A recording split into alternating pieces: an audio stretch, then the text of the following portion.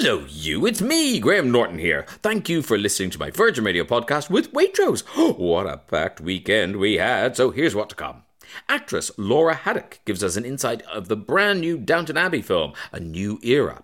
Comedian Jason Byrne zooms in from Ireland to give us details of his tour Unblocked.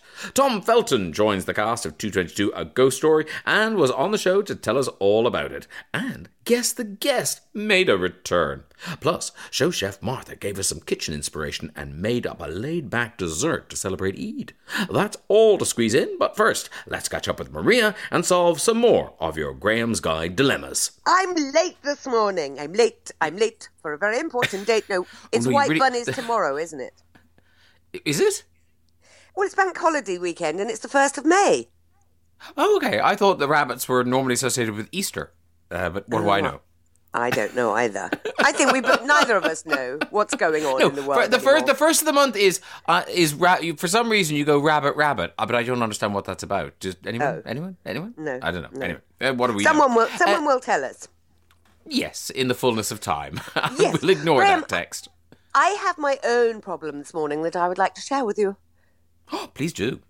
Yeah, do you see what I did? I put a black T-shirt in the washing machine with some other things, and I know first world problems.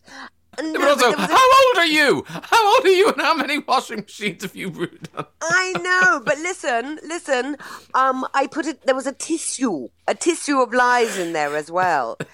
So, how do you get all the bits off? This black T-shirt is now speckled all over. Do I just go over it with sellotape like a saddest person in the world? What do you do? Yes. Or throw it away? No, you don't. Well, don't throw it away. Also, I always think with things like that, just wear them. Because then it'll kind of fall off in the fullness of time. And people will kind of think, oh, look, that must have happened since she left the house. Because she wouldn't have put that on knowingly. She would. So people assume. It's like if you've got a big stain on something, just wear it. People will think it'll happened since you put it on. People won't think you were disgusting enough to put on something dirty. That's my philosophy. There. And you asked me how old tip. am I? You asked me how old am I? I've got a stain, I'll wear it anyway. Well, that's the wisdom of my years. I've learnt that over the years. Very good. It's very good. That's Graham. How you do that. But no, I think the sellotape around your hand and just dab. But also, I wouldn't dab the whole thing. Just dab the bits you can see. And then, other people can live with seeing a bit of tissue on your black T-shirt. That's what I would say. The other problem that I have this morning, I've got two this morning, is I'm going to have my hair naturally blonded later, i.e. having my roots done. And yes. I'm wondering, Graham, is it too late for me to go with a hint of minky pink? Yes. Yes, it is. Oh, no. How damning. No, I think under 20, pop star, over 40, Mrs. Slocum. That's what I would say.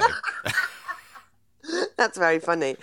Yes, okay. That's okay. I'm crossing that off the list, Graham. But I do see like Helen Mirren did it for a while there. She had a little pink rinse. So you can do it. I mean, also, do what you like. Shave your head. I don't mind. Just if it floats your boat, do it. And also, you're lucky you live in Hastings, where such things would not raise an eyebrow if you Yes, walk but down the street Graham, with the pink thing hair. is, I'm going away on a job. I've got to pack for 3 weeks away. I haven't packed forever since lockdown. So far I've got a tea cozy and a dog squeaky toy, even though the dog isn't coming. I don't know how to pack anymore. You're working. Yeah, it's a top secret project for the BBC. I cannot speak about it.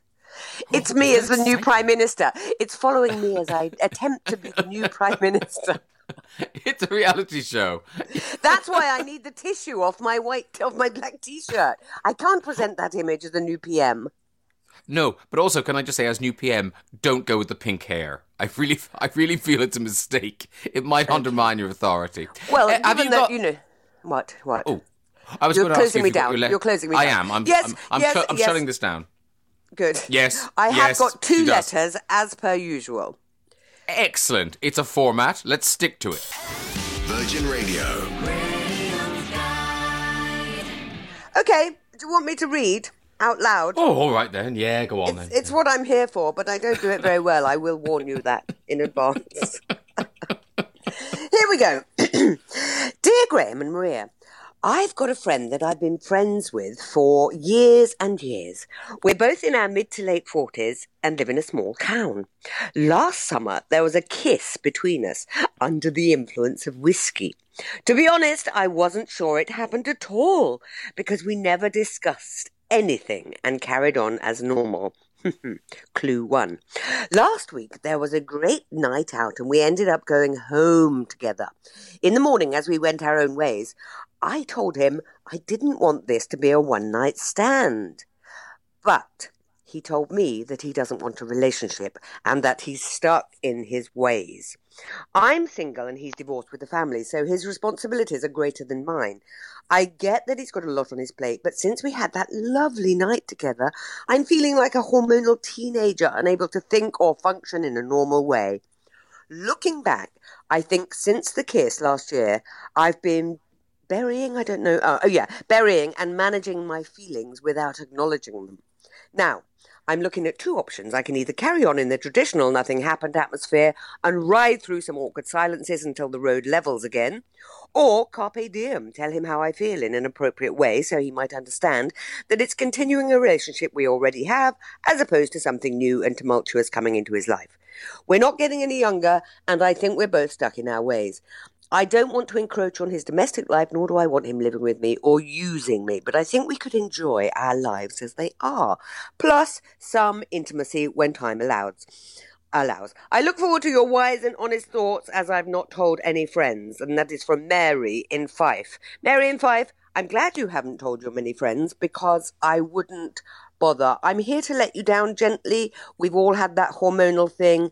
You're single. You've got, let's say you haven't got enough to think about because you've gone full circle on this and you now want a relationship with a man who clearly, I'm sorry to say, doesn't. I mean, you say, I think we could enjoy our lives as they are, plus some intimacy when time allows. That's called a booty call or friends with benefits. I don't think you want that. You're thinking you may be able to change him. After the kiss, nothing happened. After the one night stand, he categorically told you that he doesn't want anything more. I'm really sorry, Mary from Fife, but I would move. Move villages, move somewhere else. And, it's difficult because this thing has happened and now you're always going to be hankering for more. And to me, it's clear, and everybody will tell you, Mary in Fife, you cannot change someone's mind. If they've told you categorically, then you have to accept that. Graham, what are your thoughts? Oh, my heart breaks for Mary because Mary, if you read your letter again, Mary, because by the end, you're so desperate. You're willing to accept anything. It's like a sort of, a dog at the table begging for scraps. Just kind of, just crumbs. I'm just any little thing. I'm happy. Anything will keep me happy. Just anything. And you're worth more than that, Mary. Yes, quite. And I just think this has happened, and he's your friend, and you like him. But Maria's right. You said to him, "I don't want this to be a one night stand," and he said to you, "It is," or at least I don't want to be in a relationship. So don't accept scraps. Don't be that person who goes, well, we're keeping it very casual, but no, you are worth more than that. So I would say, I don't know, yes, you live in a small village, but there must be people to date. There must be dating websites. There must be apps. Distract yourself. We are very shallow little creatures. If you sit around thinking about this guy, you'll never get over him. If you go out and meet other people, you might. Yeah. I think if you lay all your feelings, if you go to him, and if you go to him, it'll be a bit beggy, I think, and your heart will be crushed. Your heart is already in a very perilous situation. Attractive. Becky is never very attractive, is it, Graham? And I think what's proved from this, Mary in Fife, is that your night that you spent together has kind of opened in you a need that you perhaps have not been paying attention to, which is you do want a relationship and you do want to feel desired, etc. It's a great boost for the ego, but sometimes you have to acknowledge when it's just not going to go any further. But it's told you that you're not satisfied with your life the way you are, and you want something more. So go and chase something more with someone who is available to you, and not kind of putting you off with, look, I'm very set in my ways and I don't want anything more. You know, he's got a lot on his plate. Yes. He's got a family. It's clearly not going to work. Please don't think you can change him, Mary. You cannot. You will not. It's not going anywhere. Yes, Mary, make some new mistakes. Don't make the old. Don't make the old one again. Time for the responses, part 1. Darren in West Sussex says, you only live once, so make the most of the time that you have. Go for it casually and see how things develop. If you don't, you'll always wonder what might have been. Jonathan in Darlington, oh, Mary, remember you are fabulous. Take that memory of the night and use it as motivation. Go and make some more enjoyable mistakes with other people. Maybe your friends can help with introductions if you're not so keen on apps and the like. Sue in Reading, I love this. I couldn't disagree with your advice to Mary more. I was in a very similar situation some years ago, and after an unexpected night with a friend, suggested we started dating. He said he thought that was a bad idea. He'd been single for years and liked his lifestyle. I left it at that, but after he'd had time to think about it, asked me out, and 21 years later, we're very happily married with 2 kids, a cat and a golden retriever. Well done you, Sue. And Billy says, this guy wants his cake and to eat it too. He wants friends with benefits, but not a relationship. You are being played by someone who likes to play on his terms. Find someone else who deserves your time and emotions. Friendships are good, but when it goes further, someone always gets hurt. My worry is that is true. But Sue in Reading, because of your cheerfulness and your positivity, I am going to give you a delicious bottle of Waitrose Italian Prosecco, the best kind. Graham's Guide. Before you read this letter, Kerry in Cardiff, our listener, our listener who's interested in your tissue and black t-shirt problem, Hooray! has been in touch. I had to rescue some black shorts. Ooh, sexy, Kerry in Cardiff. She had to rescue some black shorts from a tissue wash yesterday. She just put them in the bucket, the bucket, and sprayed the garden hose on them and left them to soak for a few minutes. So there you go. Okay, I've got to go and get the bucket, though, from Kerry, haven't I now? Because you need the bucket. You need the bucket. I know. Yeah. Must go to Kerry and get bucket. I've got another problem. Woohoo! Here it is. Dear Graham and Maria, my daughter has just turned 16, and as is the way in the land of teenagers, recently she started taking a lot of liberties. Recent examples have included lying about where she's going, stealing alcohol from us sneakily, and staying out well past her curfew, among other things. As her mum, I feel like I've dealt with it honestly and fairly, and it all seems to be going well until my husband butts in and completely undermines me. I've spoken to him about it, and he's agreed to back my decisions, but never does.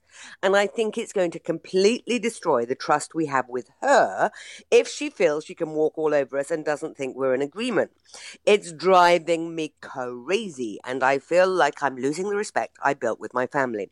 What on earth can I do now if they're not listening to me? And that is from Emma in Redhill. Emma in Redhill, there'll be people shouting at the radio, that's me, that's me. Because it's daddy's little girl syndrome. He wants to be popular with his daughter, your husband, this is. And he doesn't want to be the bad guy. He's always tried to make things nice for your daughter, and he wants to be her friend. She does not need a friend. This is the time. And of course, this is the time which is entirely normal behaviour, because they've got to start severing the apron strings. So they're pushing back on the rules, pushing back on what they can get away with. She knows now, Emma in Redhill, that you are the tough guy and that daddy is the soft guy. So she's playing you like a Stradivarius, both of you. I mean, do you share a bedroom with this man, nay, even a bed? Because you have to say to him, please be on my page. This is a very important time of life. We've got to start laying down a few rules and regulations, and you cannot undermine me. He's got to understand the rules as much as your daughter has to understand the rules, and that is to kind of keep her on quite a tight rein for the moment, and you loosen it as you go. But if he's going to just say, yeah, do it, whatever, take the alcohol, I don't mind about my vintage bottle of whiskey, then it is going to undermine you. But you have to speak to him in no uncertain terms and withhold marital rights. Graham, what do you think? Well, the thing is, I don't think he needs to be on Emma's page, but I think they need to be on the same page. Yeah. Because if he, as a parent, thinks that Emma is actually being too strict and is driving a wedge between them and their daughter, whatever, you're allowed to think that. You know, these two people are parenting this girl, but they need to be on the same page. So you're right, talk to him and have the discussions before you are standing in the hall with a rolling pin screaming at her. So I just you don't have a kind of parental confab in front of her where you're saying two different things. So I think decide how you're going to approach these things. And, you know, he might be right, Emma. Maybe you are being too draconian and you are making the situation worse, because that can happen too. So take a breath. Step back for a second and don't feel like it's you against the world. You know, because I feel like Emma sort of thinks like the whole family's ganging up on her, no one's listening to her, no one's taking her side, she's being ignored. So don't. It's in a weird sort of way, it's not about you, it's about this girl. It's about your daughter, and it's how best to get her from here to 18. It's only 2 years. You just gotta get her to there. But you say being too draconian. She's stealing alcohol, she's lying about where she's going, and she's staying out well past her curfew. These are things that they have obviously, there has been a diktat that you don't do. You don't lie, you don't steal, you don't take alcohol. She's not yet 18 to drink alcohol. I know they all do. And she's staying out well past her curfew. She is pushing at the boundaries, which is entirely normal, but the boundaries are there for a reason, so they have to be enforced. Don't you think? It's not draconian. Yes, but I wonder, is Emma kind of going, you stole some gin, you are now going to be locked in your bedroom for a month, and I've stolen every device from you, and blah blah blah. And the father's going, oh, what about 2 weeks? What about locking her in there for 2 weeks? Is that be okay? So it's that kind of thing. It's yes, I'm sure the husband agrees that she should not be doing the things she's doing, but I think it's about the response. I don't think the husband's just rolling over and going, oh well, never mind. I think he's going, oh, that's a bit harsh. Surely she can have her phone when she's at school or whatever. I just think they need to get together and talk about this without her in the room and not in the heat of the moment when Emma is absolutely furious that the rules have been flaunted. And you're right. There is a different relationship. There is always going to be a different relationship. Mothers, daughters, daddy, daughters. There's always going to be a challenge there. And, this girl isn't stupid. She knows that, it's probably going to be easier to get around daddy, and that's just the way of the world. Yeah. I think Emma in Red Trail basically needs to invite you and me there, like Super Nanny, to observe and stand in the living room while they talk to her, and then we'll be able to tell them what they're doing wrong. Yeah. Maybe that man... Maybe that man that her daughter's got hidden in the bedroom, he could say, he could tell her where she's going wrong. Let's go to your advice. By the way, my favourite responders today will be receiving that delicious bottle of Waitrose Italian Prosecco. Now, some of this advice, I warn you now, will probably annoy some parents, but you didn't get in touch. These people did. So they're the ones getting on the radio.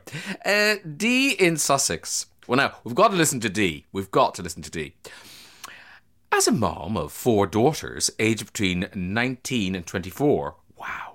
All I can say is being open and honest with them as teenagers and not freaking out every time they may have done something wrong, which of course is going to be very different for all, is the way forward.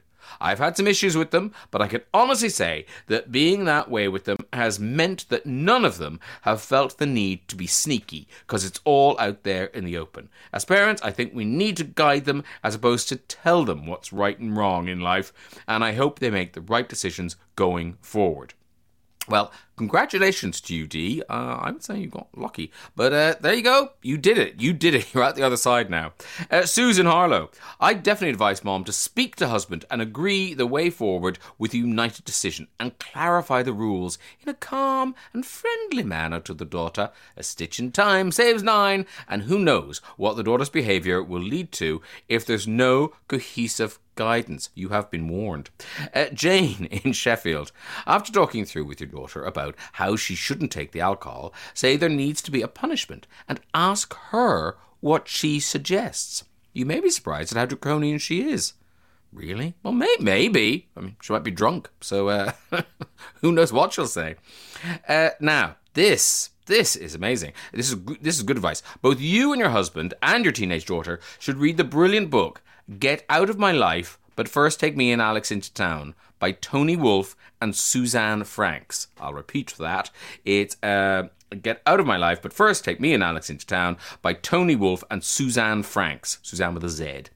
Parents can't enforce boundaries with teens. You can't actually lock them in a room. Instead, explain the rules, and when she bends or breaks them, express your disappointment, but then move on. Don't punish. She's almost an adult. Let your husband make the rules and spend some quality time with your daughter. Be the good guy, not the bad guy. Good luck. I'm going to give the Prosecco to Claire in Glasgow's West End because, you know, she actually gave some practical advice. A book we can read. Thank you very much. The Graham Norton Radio Show with Waitrose. You can taste when it's Waitrose. Virgin Radio. Now, movies are back, cinemas are open, and a film that so many people were looking forward to is finally out. Downton Abbey, A New Era. And one of the stars of that movie joins me now, Laura Haddock. Good morning, Laura. Good morning, Graham. So what was this like, becoming, you know, because it's kind of weird because everyone knows each other, they've all got their ways, they know, oh, they like it like this, they like it like that, and suddenly you're the new girl. What was that like? I know, so true. Well, honestly, they are the most wonderful cast to join. Definitely not just saying that, they're gorgeous. And as you say, their roots are really deep, so they know each other really well. And I think they, having done press over the last few days, I think they really enjoy having new people come in because it's exciting for them. So, but they're great, they're gorgeous. But there was a lot of trepidation going in because, as you say, it's a huge deal, isn't it, in this country and across the world. But also, I imagine it is that thing where they just like fresh blood, where it's like, oh, thank God, someone new to talk to. Yeah. If I hear you, Bonneville's boring tennis story one more time. I know. Let's see some crazy film people come in and shake this house up. No, because that's what's exciting. So you play an actress in the film. You play a film star. But what was that? Because you're playing a silent movie star. So how did you approach it? Because it's you and Dominic West. You play the movie stars. How did you approach the acting bits, if you know what I mean? Yeah, because it was totally fascinating when I started diving into the time and that era when silent film was turning into talkies. A lot of actors and actresses' careers completely ended because they couldn't make that transition. And so my character in the movie has a very thick East London accent that she is, desperately trying to shake off so that she can make this transition and can't quite manage it. But a lot of these actors and actresses at the time weren't even English speaking. So it was a case of them learning a whole new language to be able to make that move into talkies. And it was kind of, at risk of sounding a bit sad, it was kind of devastating for them because that was their career over. That was them retiring. So yeah, it was, and I kind of like dove into sort of the Norma Talmadge of that time and was looking about how she found her voice. And there was a big movement about actors and actresses finding their voice and working out whether or not they could. And when you were filming, so it's how do you say, is it Highclere? Highclere, yeah. Yeah, Highclere. So are the interiors in Highclere, or are they sets and we're all just morons watching a film? Yeah, well, so there's two parts to it. So there is the upstairs lot shoot at Highclere, and then the downstairs cast shoot at Ealing Studios. So that's all set up. That's so horrible. I know, it's hard. It is. I know. Let's not focus too much on that. But when you're driving up the driveway towards Highclere, you kind of hear the Downton music in the background, and you think, oh my God, this place is like a character in this film. It's just enormous. But you're not really allowed to touch anything, and all the things inside are like that haven't been brought in as set are covered up with blankets, and you have to be really respectful of the house. And I think I was a bit like, but surely we can take something. And the guys were like, absolutely not. No way. We've been doing it for 12 years. There's no way that you're going to be taking anything. So then you get sent off to the gift shop and go and buy some honey. Organic.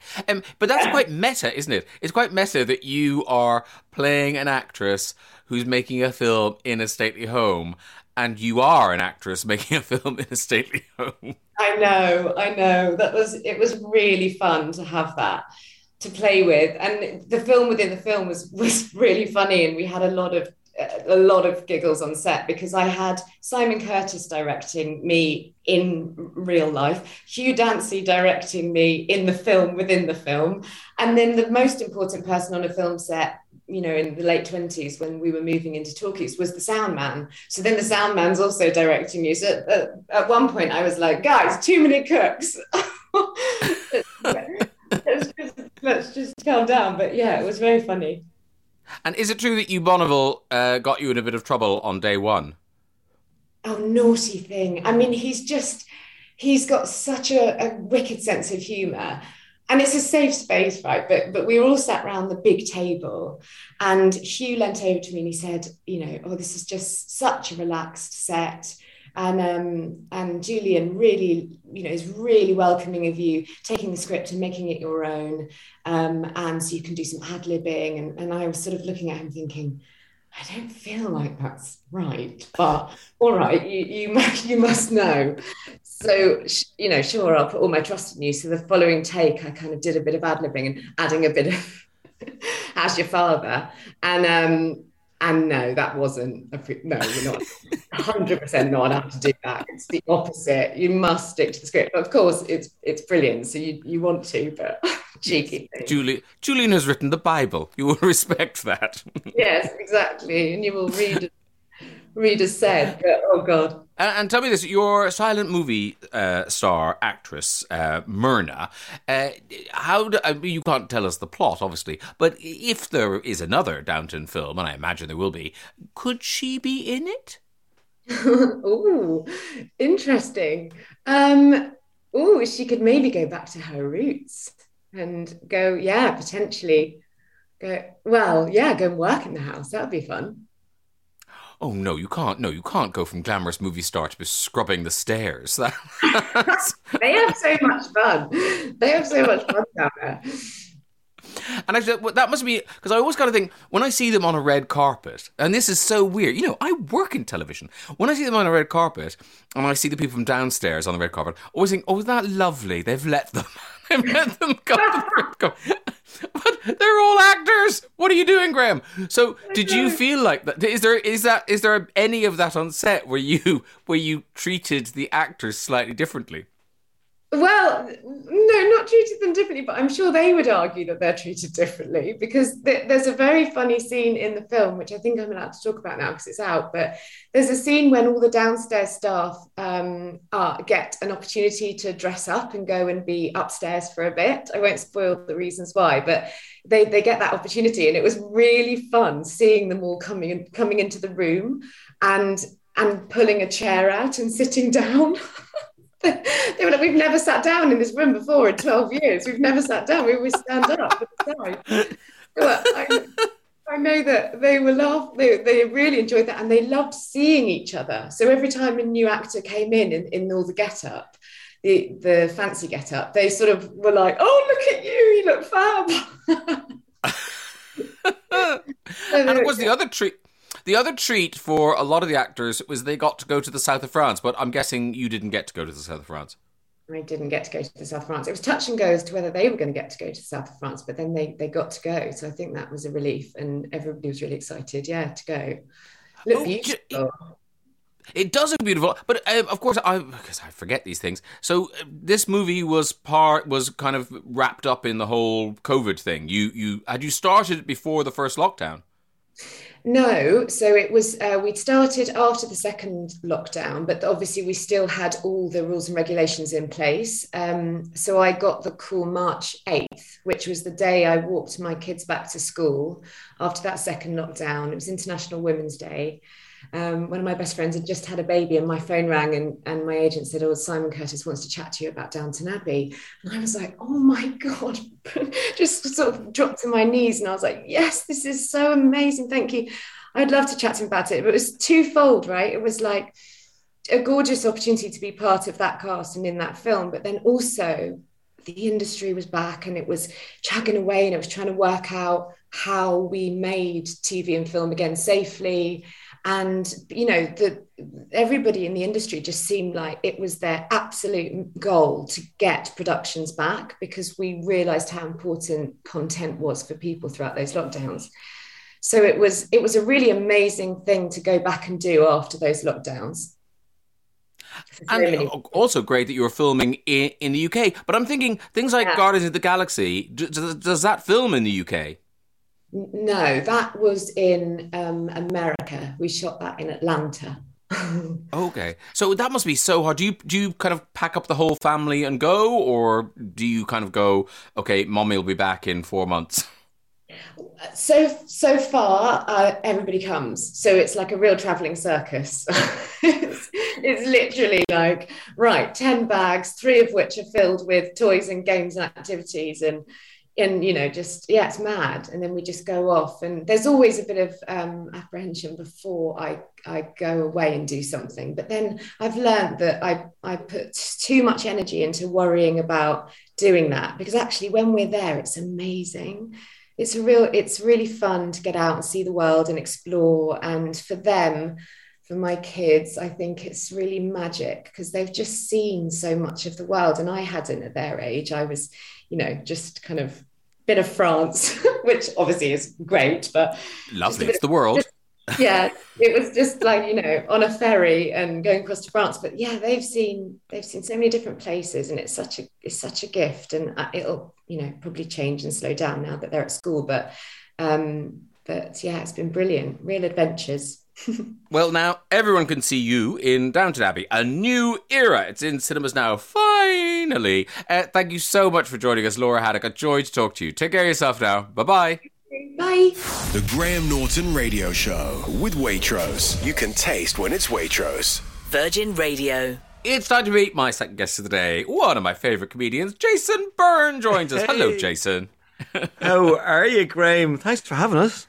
Hey, I'm delighted to have you. And this is the calm before the storm, because the show, it kicks off in Edinburgh, and then you go straight into this massive tour. Yeah, the really weird thing there is you played Chris Martin playing Fix You, and I'm very different since I seen you last, Graham, because, I've turned 50, right? And the reason why I call the show... Yes, I'm just... I know. That's wrong. Jason Byrne shouldn't be 50. Yeah, I know. And still the Irish here are still doing that Irish thing going, you don't look 50. You don't look 50. And do you reckon, Graham, that Irish people just think you really do look like that age? I think they do, but they're just too nice. But also, I think in Ireland, like, you know, growing up, 50 was very different to 50 now. You know, Yeah, I mean, I remember going to my dad in the pub in the 80s, and I don't know, most of his mates looked like they were 86 and they were probably 27. They're like sitting at the bar, absolutely in bits. Going, oh my God, is he 86? No, he's 27 tomorrow, that man. It's his 30th. So have you decided to kind of upgrade your body and mind because you're turning 50? Well, no, this is what was really weird when you played that Fix You thing. And the reason why I call the show Unblocked is because I had 5 stents put in October, right? It's obviously to unblock some arteries, which was, again, hereditary. And the doctor said that, you know, it's from your mum and dad, but it's mainly because you're Irish. And I went, what? Charming. Like, this is real. I know, it's going, oh, thanks very much. He goes, yeah, it's just, it's an Irish gene. And so, yeah, I got 3 stents popped into me. And again, thanks, Mum and Dad. But I have to tell you this, Greg, this is because I was thinking about you actually when this happened. Because I was in Clare for the Easter break. And remember where we all shot Father Ted out in that area? Oh, yeah. Remember that? Yeah. So so because I had the stents put in, and anybody listening, by the way, if it's hereditary or feel any pains or anything like that, just go to your doctor. And I just got it sorted, really quick. But they said I had to exercise, okay? So I was I did a bit of running, a bit of gymming. So they said, maybe if you start on a bike. So I had been on a bike, right? And now, listen, I hadn't been on it for a while. Now, I don't mean get on a bike with the funny clippy-clop shoes. You know those dudes? That'll kill you. Yeah. Not doing that, no. I was just doing the mountain biking. But I got to the Clare, to Ennistimon, to the house I was staying in, and I started to get a bit of itchy in that area where you would, this must be because I'm 50. So that area, kind of in the back area where you're sitting on the saddle, your bum, an itchy bum, great, yeah, really. Yeah, what happens, yeah. I got and you. I was fairly healthy, and I thought, I don't know I've never really got one of these. So I said to the woman who owned the house I was renting, I said, can I get down to the doctor because I can't really sleep? It's one of those irritating ones, kind of old man ones. I never thought of that one. And she said this was so Irish and Western. She goes, yes, I'll ring the doctor and I'll get them down to you, no problem. I'll get you an appointment really quickly. So I'm trying to summarize here. I arrive at the doctor's because they said, yeah, they'll see you in 10 minutes. And I got down there, and the doctor and the nurse were standing at the door going, there's an ambulance on its way. Don't worry, Jason, we'll sort this. And I'm standing going, what are you talking about? And they're going, it's okay. Angie told us you were having a bit of a heart attack because you just had stents put in. But apparently, Angie had told the doctor to get me in quickly that there was something wrong with my stents. And I had to stand in front of them and patients behind them going, no, it's not my heart. I've got an itchy bum. And they said, but there's an ambulance on the way. And I said, oh my God, you'll have to cancel it. So, Graham, I went in, right? And I got into the doctor's. I told him, he went, okay, look, we'll have a look. So we had a look. He then prescribed some creams. And I was in a bit of a panic, just because of everything that was happening. And I felt terrible. And I said, what'll I do now? And he said, well, if you get some frozen veg, that's good to ease the pain or whatever. And I wasn't even thinking. I just said, what, like some broccoli? And he looked at me and said, how are you going to fit broccoli between your cheeks? And then I just panicked and went, I don't know what, a carrot? And he was like, oh, just stop. I mean peas. Just get some frozen peas. Oh, I didn't know. I have never been so mortified, ever. And then I had to go over to, in Ennistimon, Clare, if anyone's listening, it's a very small village. And everybody knows everybody. So I had to go over and get medication, and they gave me a suppository. Of course, the poor girl behind the counter was trying not to laugh because Jason Byrne was standing there asking this girl for some suppositories. And now everybody in Ennistimon just knew I had an itchy bum then, and an ambulance had been called for that as well. Yeah, because that's the thing. No one, because being on telly and doing those things is lovely, but then when things like that happen, you really don't want to go to a chemist. And ask for, could I have some of the cream for the itch and the, No, but then it got very Irish because the owner of the chemist called me aside, and it literally was like something from Father Ted. All the women in the chemist were all watching, wondering why I was being called to the side. And the guy said, listen, I've got some really good nappy rash cream that the women use if you want to use that on their babies. And I was like, please stop talking. Just give me the medication. And let me out here. I'm 50. I am 50. Jason Byrne, we'll talk some more, but let's take a break for some music. You've chosen a track. Tell us what you've chosen, and I believe there's a particular reason you've chosen this track. Yes, I've chosen Lady... Oh, God, my life. I mean, it's Lady Gaga, Just Dance is the song. And do you need to play the track and then do a story, or do you want me to tell a story and then do the track? Do the story and then we'll do the track. Okay. So Lady Gaga, Just Dance. And the reason why I do stand up, everybody listening in, is it's not my fault. Stuff just follows me around. So I was doing your show, Graham, And I was on with Lady Gaga, and I was on with Jeffrey Rush and Gwyneth Paltrow, and it was amazing fun, right? Except I just seem to, when there's that many famous people around, I just kind of go, whoa, and what to say. So your producer said to me, okay, Lady Gaga's coming on, and I think it was her first appearance on your show. And he says, you are the comic, but please don't slag her off too much. And I went, okay, I won't. And I had to bite my lip. Good advice. Advice. Yes, good advice. But she came out dressed as Lady Madonna, and I was trying to bite my lip because I was going, oh my God, she looks amazing. I got to say something. Going, no, don't say anything. But this was so Irish. This is what was embarrassing. You know when she stands up to go over and sing her song? You know that bit? Yeah. She kissed, Gwyneth Paltrow, Jeffrey Rush, and she shook my hand, and I said, "I'll see you later." It was just a very Irish thing. That just means, you're not even thinking. And you can actually look back at this footage. You didn't even notice, Graham. I said, "I'll see you later," and she held onto my hand and went, "I'm sorry, I'm going to see you later." And I said, "Oh no, sorry, I just mean goodbye." And she went, and she was just completely flustered. So. On went your show. Oh, by the way, Gwyneth Paltrow took out her paella, which was under a seat. And we all had to pretend it was lovely. Do you remember that? Oh, I know. I do remember that paella. Oh, my God. It was under a seat, Graham. Other shows bring it on the tray or there's a kitchen. She took it out from under a seat and went, "What do you think of it?" And poor Jeffrey Rush was going, yes, very, very nice. So anyway, after the show... there's all the different parts of the studios, and she had a massive entourage with her. Very busy lady. Wonderful, gorgeous woman as well. And this is why she was so nice. I was standing with my wife, Brenda, and we were about to leave and get in the lift, and the lift opened, and there was Lady Gaga in a whole new outfit with the lift was full of her entourage. There was about 17 people in there, and they're about to rush her out because the paps are waiting. And she just came in front of me, and I'm sure she must have thought, I was just an audience member that must have won a prize or something. That's amazing. I just stood there and I went, "Oh, how are you, Lady Gaga?" And she was like, because she's being pushed by these huge guys, and everybody stopped.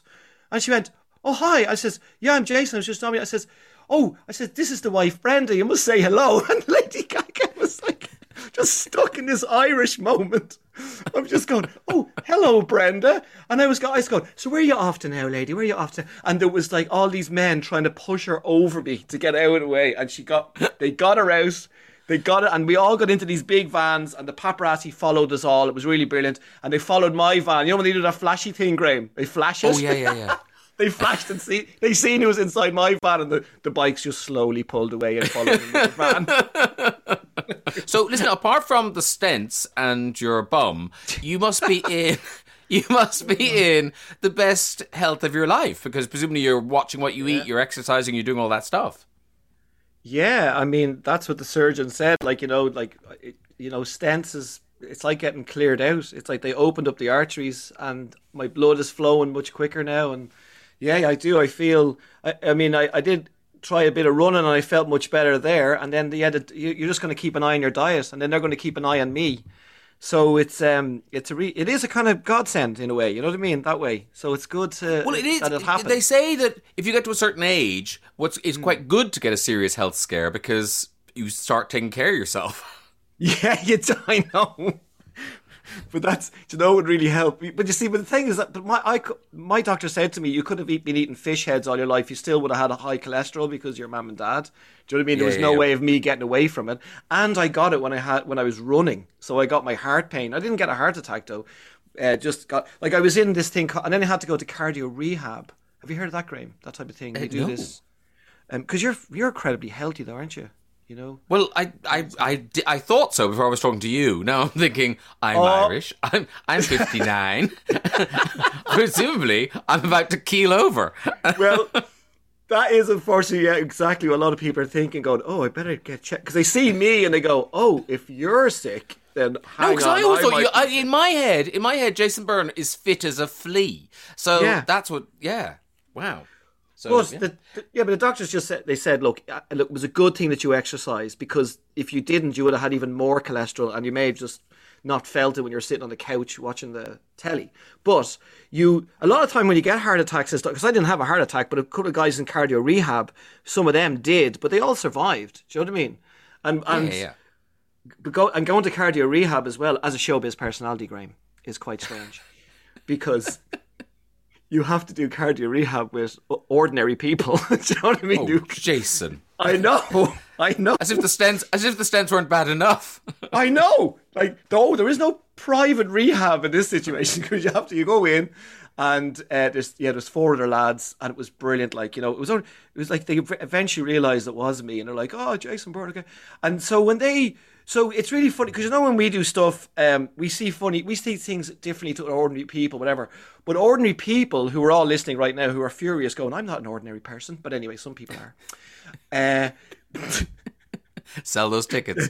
Yeah, sell those tickets. Oh, yeah, that's why they come. Oh, Jason, all the ordinary people are here to see you now. Hi. So, one of the lads who, he didn't mean to, he was just telling us the advice he got from his doctor of, you know, what not to do. And he wasn't even laughing. I was just listening, going, oh my God, this is amazing.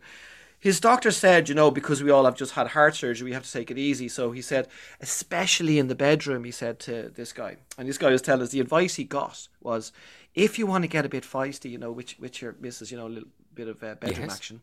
He said, the best thing to do is run up and down the stairs 3 times. And if you're okay, then you can go into the bedroom, right? And he said this happened. I mean, this is like something out of Roddy Doyle. He said he was sitting watching the television, and this guy is in his 60s now. And his wife turned around and said, do you want to try the stairs?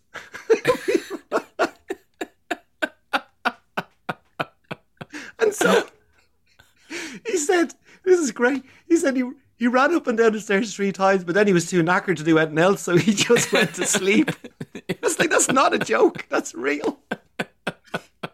I love that. That was his advice. I know. I was going, who's this professor of heart surgery standing there going, yeah, you run up and down the stairs, and if you can make it and you don't die, then you can make love to your wife. And going, oh, well, you should do TED Talks.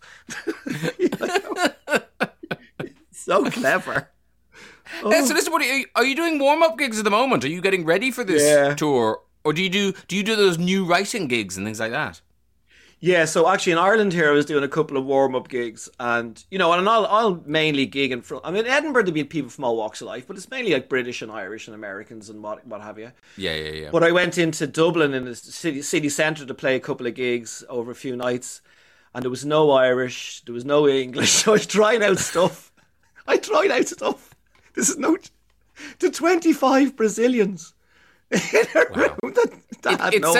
It's setting you up for the Edinburgh Festival. This is a good luck, Jason. The Edinburgh Festival in August, and then tour the country. JasonByrne.ie. Lovely to talk to you. Take care of yourself, sir. Take care of yourself. Graham, you're so good. Bye. Bye. Still to come, we hear from Tom Felton about the third cast and run of 222, a ghost story on the West End. And we see if you can guess our mystery voice on Guess the Guest. But first, let's see what our own Jane Middlemas thought of show chef Martha's offerings. Hello, Graham. How are you?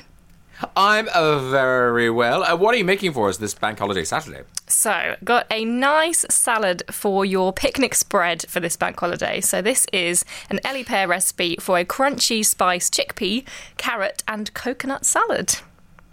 My dear, barbecue weather. You're very optimistic about your picnic. But anyway, let's go to chief bottle washer and taster Jane Middlemas. How are you? Have you recovered from Wembley? Oh, Graham, what a night, man. I mean, I was on the stage and it was just... Wembley was absolutely stuffed full of key workers. All the bands turned up and they were just right there. But it was the atmosphere, man. It was such an honour. And yes, I have. But I'm still, I think, on a little bit of a high. It was a beautiful night. Just beautiful. Did you have to fill, as they say? I had to fill, had to do a bit of a Mexican waving, had to do a bit of jumping up and down on the stage. I actually did the obligatory, hello, Wembley, with my hands in the air, like pretending I was Freddie Mercury back in the day. It was quite embarrassing. I nearly got the Oh, jumpsuit out, Graham, but, nobody needed that. I like how yin yang our lives is Thursday Wembley, Saturday I'm tasting salad. It's a glamorous life. So, how are you finding the crunchy spiced chickpea, carrot and coconut salad? It was really funny, right? I had a taste of it. Firstly, it's a really excellent, like just a little nice assembly job, this one. You don't have to, be in the kitchen for ages. It's really light. It's really fresh. It's got a lovely citrus dressing coming through that. But also I love coriander, right? Some people it's a sort of like, it sort of splits people. Some people really don't like it, but coriander just sort of gives it that little twist. But the thing that I just kept saying to Martha, right, and it's got a crunch in it as well, because it's got this sort of like, I don't know what it is, but she'll tell you about it, some sort of like polenta thing on it. And I ate it and I didn't know the ingredients. And afterwards I was going, is that coconut? And I was going, is it coconut? Like me nana, and back in the day. But so it was really nice. But also what Martha seems to have done is she's roasted the chickpeas, which gives them a depth of flavour in the salad. But what I was thinking, Graham, I was just like, as a little aside to everybody, is I think this is lovely on its own for like the vegans and everything. For the vegetarians, I'd stick a bit of feta on that. I don't know, Martha's sort of saying yes. Oh, I'm into that. And I think for the the carnivores, the pescatarians, a bit of, I would say a bit of fish would be nice, maybe salmon. Yeah. I would, or even you could go any protein. I'm making myself hungry. Chicken, chicken breast. So it's really versatile is what I'm saying. It's a nice one. Light, lovely and good for this beautiful weather. All right, thanks, Jane. Let's find out how to make it. Martha, you were at the gig as well, weren't you? Oh, I was having a whale of a time. Did you bring like Tupperware with you? Are you that person? I bought some carrot and coconut salad. No, I didn't bring a Tupperware, but I did have a lovely time. The atmosphere was amazing. Excellent. All right, so people are planning barbecues and picnics and things. How do you make this salad? So this is a nice, simple recipe, which we all like with salad. I feel like with the salad, it's so easy to just do all your barbecue or do your picnic and then you go, oh, salad, and you just open a bag of leaves and put them in a corner somewhere. But this is it's a thoughtful salad. It's like, I've thought about the salad. So we're going to start with our chickpeas. Now, you don't have to roast these. You can just open your can, put them into a bowl and combine them with some olive oil, cumin and paprika, and then they can go straight into your salad. But if you want a little bit of crunch, this is a tip that comes with the recipe. Just preheat your oven to 200 degrees. Once you've put the oil on the chickpeas and the spices, stick them into the oven on a baking tray for about 30 to 35 minutes and they'll go nice and crunchy and crispy. They make a really good snack on their own like that, to be fair, but they add a nice kind of level of depth to the salad. So you want to do that in advance or you can do it just before you make it. Then we are going to lightly toast our coconuts. That just goes on a baking tray under the grill for a few minutes until it's a little bit golden. You want to grate your carrots. Don't bother with peeling your carrots unless they are horribly dirty. Just give them a good scrub, a good wash. If you get good carrots from Waitrose, they've got really thin skins and you just won't notice. So no food waste.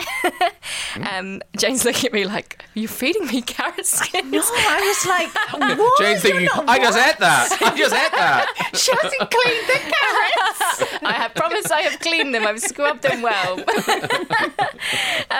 Then literally going to put our grated carrots into a bowl. We're adding to that the juice of a whole orange, half a lemon, so you get this lovely zinginess, a little bit of chopped coriander, but if you don't like coriander, because it is a bit polarising, you could use a bit of mint or a bit of parsley. And then the little crunchy, so the crunchy bit of the salad comes from some pita chips. So these get added in right at the last minute, so we don't want to put these in too early or they're going to go soggy. No. These go in just before you want to serve. You add your crunchy chickpeas and your crunchy pita chips, and it just adds a little bit of body to your salad, elevates it a little bit. It's a bit like that the Italians do a really nice salad called panzanella, which has chunks of bread in it, and it just adds a nice little crunch. The Graham Norton Radio Show with Waitrose. You can taste when it's Waitrose. Virgin Radio. So, what do you bring to the table today? Oh, I've got a treat. If you are celebrating Eid on Monday, it is a saffron and cardamom pavlova. That caught me up, tripped me up on my words there. It's not even easy to say. It's got a lot of difficult words, which makes you a very impressive host, if you can pull this one out. And so for the end of Ramadan, is this a traditional dessert you'd have at the end of Ramadan, or is it just the flavours? What is it? So I'm not sure if it's traditional, but it's a Shalina Permalu recipe, and she has kind of advised that at the end of Eid, or the end of Ramadan, everyone is exhausted and you need something easy, a bit like on Christmas Day, where you need something easy that you can just put together in a matter of minutes that doesn't make you sweaty in the kitchen, so you can enjoy spending time with family, friends, guests or whatever. So this is a really lovely, simple, little cheat, sneaky shop-bought pavlova base in this one, so that you can definitely do it. Okay, I've got you. Now, due to the deep paranoia that you're trying to kill me, Martha, I've employed my taste tester, Jane Middlemas. Jane, what do you make of the saffron and cardamom pavlova? Do you know what? I'm not normally a fan of meringue, because meringue is really a sweet dessert, but the topping is really nice. It's got like this cream, but it's got saffron in it, and it sort of like takes the sweetness out of it. Not completely out of it. It's a meringue. Do you know what I mean? But but then it's got it looks really pretty, this one. It's also got these like slices of tiny little, the little almonds in there, which is, I just kept going back. Like when you started talking, I was like running round, like scooping more off the top to get more cream and almonds in my mouth. And also it's got strawberries in there. It's just really nice and fresh, the top, to go with the underlying sweetness. It would pick you up, if you've been fasting all day and that was sort of like the end of the feast, it would like really pick you up. It would be a real celebration. But the really interesting thing as well is because it's, the end, it's a celebration. It's got gold leaf on the top, man, Graham. It's fancy. I mean, it's really fancy. And it's got gold leaf and it's got rose petals. The gold leaf tastes like knout, because gold leaf tastes like knout, but it looks nice. But the rose petals just really finish it off, and it gives it that, it just gives it that sort of like, it looks beautiful on the plate. It's a real sort of like, you would taste this first with your eyes rather than your sort of like with your taste buds. It's really pretty. Wow. And, of course, as you say, quite easy to make, because I was thinking pavlova. Oh, come on. This is going to be so hard. if you're just walking down the aisle going, I'll have that, then much easier. All right, thank you very much, Jane. Let's go back to Martha and find out the nitty-gritty of... So, basically, you buy your pavlova, so the recipe is really for the saffron cream. Yeah, absolutely. The recipe is for the topping. I mean, if you love making pavlovas or you love making meringue, you can happily make your own base. But the good thing about the Waitrose Cook's Ingredients base is that it almost looks homemade. It's still got finesse, but it's not kind of machine made where it looks obvious that you've bought it. You could definitely pull this off as your own meringue. So no one will know. I don't think you should lie on Eid. Maybe not. Maybe just say nothing. Just let people assume. Yeah. Okay, so we've bought our pavlova. Put the topping together for us. So we're going to start with our cream, and we're going to infuse this with a little bit of saffron. So saffron is an amazingly intense spice. It's got a really beautiful yellow colour. So you just want to crush a little bit of saffron into 2 tablespoons of your cream and then pop it into the microwave or on the hob to warm up gently, just so it starts to infuse. Leave that to the side for a few minutes. And then in a big bowl, you want to whip the rest of your cream with a tiny bit of icing sugar. The meringue's already really sweet, so you just need a little bit of icing sugar. And then we're going to put in some cardamom. So we're going to take the seeds out of the inside of the cardamom, crush them up with a pestle and mortar, sprinkle that into your cream, and then add in that little bit of cream you've taken out with the saffron and fold that through, and it will go a lovely golden yellow colour. Then you want to whip that to soft peaks. You don't need an electric whisk. You can just do that by hand. That's the hardest part. The hardest part is over at that point. You want to dollop... Excellent. I know, nice and simple. Dollop that cream all over the top of your meringue base. Then we're going to cover it with halves of strawberries, toasted flaked almonds, some rose petals, and then a little bit of gold leaf. Now, you've got to be careful you don't end up with this stuck all over your fingers rather than the strawberries, or, you'll be very well gilded for your events. Better on the berries. But it's a really beautiful dessert, and I think it celebrates all these lovely, fresh, kind of decadent ingredients, and it's really good for a feast. Gorgeous. Well, if you want that recipe, if you go to our Instagram account at Virgin Radio UK, stab away there and you will be led to the receipt, and also you'll see how gorgeous it looks. It really is a feast for the eyes, as Jane said. Thank you very much, Martha. I'll talk to you next Saturday. Indeed. The Graham Norton Radio Show with Waitrose. You can taste when it's Waitrose. Virgin Radio. And it's time to meet my guest. This man got a big break early doors in the Harry Potter films. Since then, he has not stopped. And now he's hitting the West End stage, the glittering West End stage, in 222, A Ghost Story. His name is Tom Felton. Hello, Tom. Good morning, Graham. How are you? Very well, my friend. Very well. How are you? I'm very well. Now, tell me this. I know the show starts officially next weekend, but are you doing, Yes. have you started doing previews or anything? Not yet. No, we're still in our rehearsal space. So we actually moved to the Criterion Theatre next week. So we're all very excited. Okay, before we talk too much, before we go into depth, 222 A Ghost Story, obviously it's been a big success. This is the kind of the third kind of version of it already. Tell people about 222, what it's about, who you play, that kind of thing, and then we'll talk some more about it. Sure. Well, it's 222 A Ghost Story. Yeah, as you said, it's in its third run now, and essentially it's got 4 characters in it, or potentially 5, depending if how much you believe in ghosts. It all takes place over one evening, and it's really the ins and outs of proving or disproving whether ghosts are real. And now I haven't seen it, but I know there are some big kind of frights in it. It's proper kind of like, kind of play. Yes. What's it like sort of rehearsing those moments? Because presumably you need the light, so you need all the tech things that the Criterion Theatre is going to bring. Yes, definitely. I mean, I'm very lucky that I was actually a super fan of the previous run. One of my good friends, James Buckley, was in it, and ended up seeing it 4 times. So I'm very familiar with what the effects and what all the different bits and pieces that come along with the scares, really. When I took my mum, I definitely had to hold her hand the entire for the entire play. Because what's that like? I mean, because, in a funny play, some audiences are, they're better than others. In a sad play, some audiences are moved more than others. Seeing it 4 times, was the reaction different each time? Or is it like a guaranteed, will every audience gasp in exactly the same place? No, they are in different places, but there are enough moments of worry and jumpy moments and scary moments that even on the 4th time, you certainly don't see everything coming, and you'll definitely be on the edge of your seat. And it's also it's different in the sense that, I suppose, if you're watching a comedy and the whole audience laughs together, then it sort of feels like a communal experience. This is the same thing, but being terrified. So you very quickly become mates with whoever's around you. There is, and also it's that lovely thing, isn't it? When you get a fright in the cinema or in the theatre, then people laugh afterwards. Like they get a fright and then they laugh at how stupid they were. Oh, I'm an idiot. What am I doing?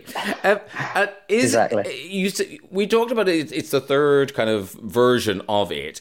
How close is it to the other? I mean, because are you all a new cast, or are some people in it for the second or third time? No, it's a completely new cast, and well, they're seasoned actors when it comes to the stage. This obviously is my first crack at it. Was this your first ever stage show? I think I did one when I was about 6. I think I played Snowman number 2 in some nativity play of sorts. So yeah, people still talk about it, Tom. You were marvelous, Tom. Thank you. Yeah. So, how much freedom do you have in terms of creating these characters, or is it very much, if you saw the last production, is it very, very close to that? I mean, obviously the text is the same, but actually the characters are very different. The previous 2 runs, they've all been different ages and backgrounds, and there's actually quite a lot of freedom, and we have such a fantastic team. Matthew Dunster, our director, has been fabulous in letting us have fun with it, but then also making sure that it stays true and make sure that that we get the best out of it, really. Because are you the youngest cast? No, I don't think so. I think Mandate's younger than me, but it's a slightly younger cast than the previous one. You've got energy. You'll be you'll be up for that run. It is going to be a shock if you haven't done it before. 8 shows a week or whatever. Is it 8 you're doing? Yes, it is 8. Yes. Yeah, I've been told this. Yeah. It's going to be quite the challenge, but I'm embracing it. Also much as I can. Yeah, and also the other weird thing about being something like, being someone from a franchise like Harry Potter is suddenly they all know where to find you. They know where you are. You said that in a rather sinister tone. No, yeah, I'm not used to that, so that will be a new experience as well. I suppose stage door. Yeah, look forward to that. It'll be fun. Tell me this: what is the gunpowder plot? What is that? You play Guy Fawkes in it. It's an immersive digital production. I know nothing. I feel like a dog hearing people talking. What is it? What does that mean? What is it? First of all, I'm convinced my dog can understand me perfectly. But yes, it was exactly what you said, really. And to be honest with you, I'm yet to see it in its glory, so I couldn't shed too much light on what an immersive digital experience is. But essentially, it's taking the Tower of London experience and the great story of the gunpowder plot, bringing it to life in a way that has definitely never been done before. I've certainly never been part of anything quite like this. So it's going to be something very, very unique, a mixture of in real life experience as well as digital VR and various other complicated things that I don't quite understand. But people can buy tickets at gunpowderplotimmersive.com. So where did they go when they bought a ticket? Did they go to the Tower of London? Yes, they do. It's right next door, as far as I know. I haven't actually visited the site yet because it's they're still just doing the finishing touches on it. But yeah, essentially it will be I think it will hopefully be an experience that if you do come to visit London and you do go and do the touristy things and you want to see the Tower of London, that this would make it a lot more entertaining. And it sounds like it's really sort of the future of these sorts of experiences. So yeah, it's very, very exciting stuff. And also nice for you because you get to appear in a show, but you don't have to do it 8 times a week. Yeah, yes, exactly. I'm yet to do my first show, let alone 8 a week. But yeah, that's a nice part. Yeah, you'll have to encourage 222 to do this. Can we do it as a digital immersive experience? That's what I'm looking forward to. I'll see what they say. And the idea of rehearsals, presumably you've never rehearsed anything like this in this way before? No, not at all. I mean, I'm much more familiar with sort of 1 or 2 hours rehearsal and then 1 or 2 hours of shooting a scene or a bit of dialogue and then never seeing it ever again, let alone having to repeat it day in, day out, and also to repeat it exactly the same, or at least get the words exactly the same. That's a new experience for me, but yeah, I'm enjoying the challenge. And are you enjoying that idea? I mean, because in as you say, in filming, you do it and somebody says that's good enough, that's brilliant, whatever, and let's move on. Are you enjoying this thing of being able to dig deeper and prod around and try other ways of doing things? Yeah, it's just a very different skill or a very different part of acting that I have never really explored before. My mum brought me up going to West End on birthdays and so forth, seeing shows. She's possibly the only person that's more excited about me being in West End than myself. So that's it. It's kind of a bit of a dream come true for both of us, I think.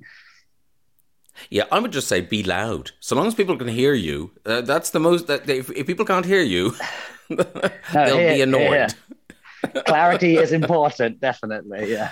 Yeah, and actually, the Criterion's a lovely theatre because it's not too big. It's not too shouty. You'll be fine. No, your voice. No, yeah, your voice. Will I'm survive. learning to project.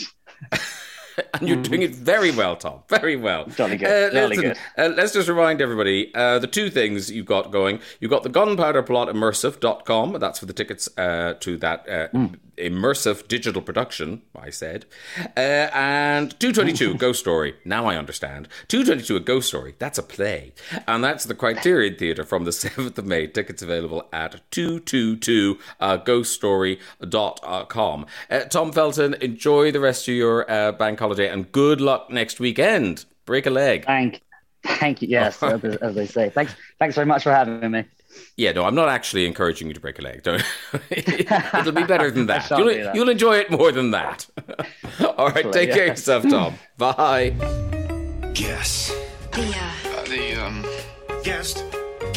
The voice we're trying to identify today is this one. Well, I suspect that in the history of time, more books have been written that way than any other way. I mean, I don't think it's so unusual. And I am quite modern, Graham. I mean, I've moved on from the chisel and the tablet. You know, I don't hammer it out anymore. But I actually like writing with a pencil on paper. I love paper. I love pencils. I love the fact that it's my writing. It looks like my book. Okay, if somebody correctly identifies that voice, they will be winning the Graham Norton with Waitrose gift box containing a branded reusable hot drinks cup. You get brut champagne, salted caramel truffles, dark chocolate ginger Florentines, chocolate dripped shortbread. You get raspberry jam. You get aged balsamic vinegar. I mean, it is worth winning. Let's go to the lines. First up, we've got Daniel. Hello, Daniel. Hello, Graham. Good morning. Good afternoon. Sorry. Yes, you're right. It's good afternoon. Yeah. I remember that. I remember hitting the 12 o'clock mark.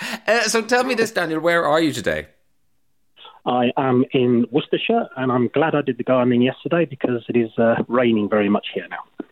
Oh dear! Is that the end of your bank holiday weekend plans? The gardening? Pretty much. I didn't have anything that exciting, to be honest. Okay, Daniel. Well, I'm glad you found the time to call in. I've tried many times, so it's a pleasure to speak with you, Graham. Oh, look, I'm so glad you got through. And, you know, I can't predict these things, but fingers crossed, I think we might have a winner. It wasn't the hardest guest to guess. So, Daniel, who do you think that voice belonged to? I believe it's Dawn French. You believe it's Dawn French? Are you right or are you wrong? Let's find out. Ooh, the tension. You're correct, Daniel. Well done. You are getting the Graham Norton Waitrose gift box with all those goodies. Congratulations. Is there anyone you'd like to say hello to while you're on the radio? Just all my closest family, and just that you're very much you're doing a great job on Virgin, Graham. I just thought I'd put that in as well.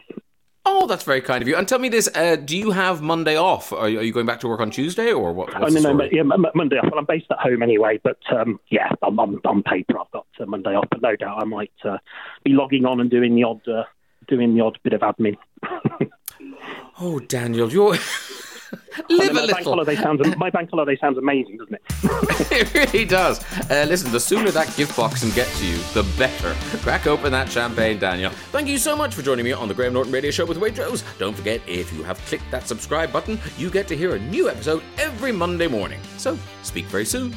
The Graham Norton Radio Show with Waitrose. You can taste when it's Waitrose. Virgin Radio.